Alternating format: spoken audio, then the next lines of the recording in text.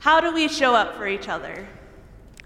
I think this is one of the hardest questions that we've had to face these last 20 months, 2 years, whatever you want to call it, as we've continued to live in the realities of the COVID pandemic.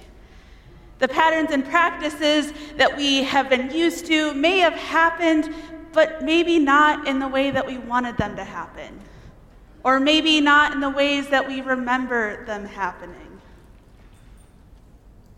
I have to imagine that Hannah, the mother of Samuel, might have felt similar. Because you see, in an act of thanksgiving to God that she had been given birth to a child, Hannah left Samuel at the temple to be raised by the priest. And while this wasn't the most unusual thing to do at that time, and Hannah did willingly give Samuel over, I have to imagine that when Hannah was younger and picturing what being a mother would look like, or when she was picturing how she would take care of her child, I don't think that this was the way that she imagined it. I don't think she thought that she would only see her son when she traveled to the temple to make their yearly sacrifice.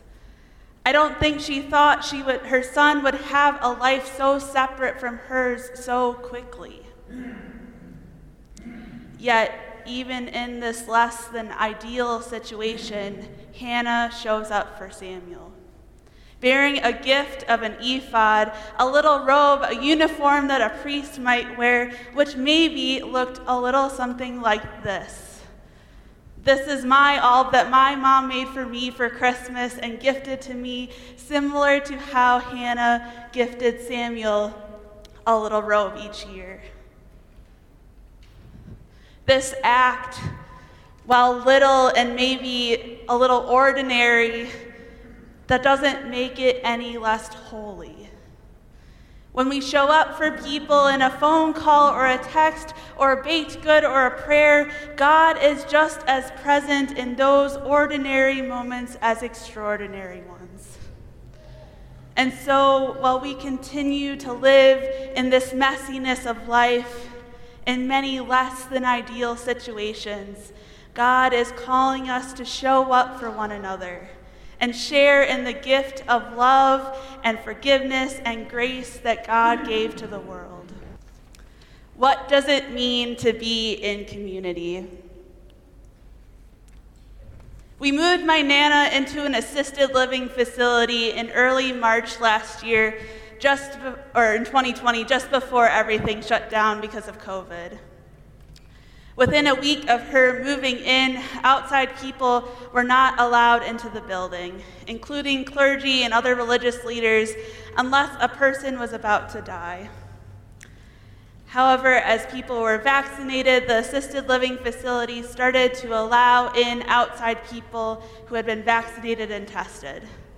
So my Nana's pastor was finally able to bring in communion after over a year to give to my Nana and the other members of their church. Upon Pastor Andy's arrival, word got out that there was a pastor here with communion, and soon what was supposed to be a gathering of 4 women turned into a gathering of 6 women, and then 10 women, and then 15 women. So working with the staff, Pastor Andy was able to get bread from the kitchen, and my Nana scooted off with her walker to fetch a bottle of blueberry wine for the meal. The story gives me so much hope. Because after all, in our current society, we are constantly being told to divide ourselves based upon political stances, race, age, gender, culture, religion, wealth, employment, and the list goes on and on and on. This story serves as a reminder that in a life of division is not the life that God is calling us to. God is calling us into life together.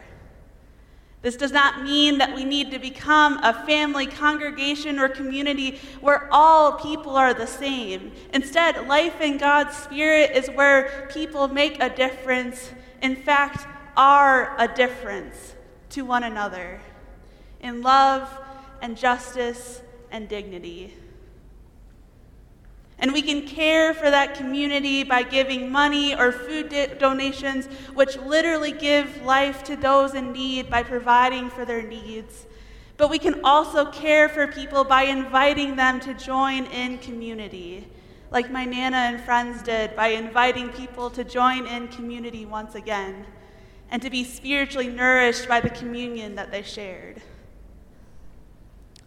In a world that is constantly telling us to divide ourselves into us versus them, we instead are gathered together by God into a beautiful community of believers, which is definitely something to say amen about.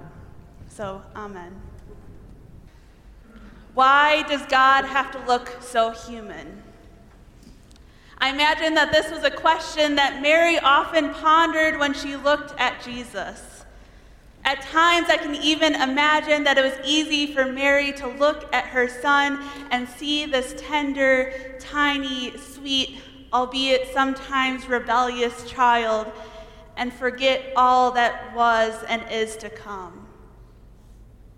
After all, prior to the story in the Gospel of Luke, it has been other people proclaiming Jesus as Messiah, as the one who would save and deliver God's people. Through angels, shepherds, prophets, magi, and even Mary herself, we have heard celebration and rejoicing in what God has done and the promises of what God will do in the future. And so, when we arrive at this story, as Mary and Joseph find Jesus in the temple, sitting among the teachers who were amazed at his understanding, you have to imagine Mary holding two images in her heart. One of a fragile, tiny baby sleeping in her arms with wide-eyed wonder at all the new things. And one of a grown human called to face dangers and suffering in the name of justice and salvation. It's in this moment in the temple that Jesus is claiming his identity, that so many others have prophesied and proclaimed. It's in this moment that once again Mary treasures in her heart God's promises for the world. It's in this moment that Emmanuel, meaning God with us, the abiding presence of God, begins to take shape. In the glitzy and glitterly tinseled covered season of Christmas, it's easy to take delight in the sugary sweetness of the season. Through treats and movies, kids singing, and babies in mangers. And don't get me wrong, I love the lights and the glitter and the glitziness of the Christmas season. But friends, in this passage, God is calling us to the next chapter. God is calling us to take delight in something deeper. We are called to delight in God's covenant with us, with God's promise of salvation and new life through Jesus, which is anything but sugary and sweet. Because this covenant, just wait for a moment, this covenant that we share in here is anything but sugary sweet. It is flesh and it's blood and it's body, and it's the things that we are made of, the very human things that we are made of. This covenant is life poured out so that we may be made new. So it is that each Sunday when we gather together here and across the world in this ancient Christian practice, we get to delight in God's covenant and join with Mary, treasuring in our hearts God's radical act of love for the world. Amen.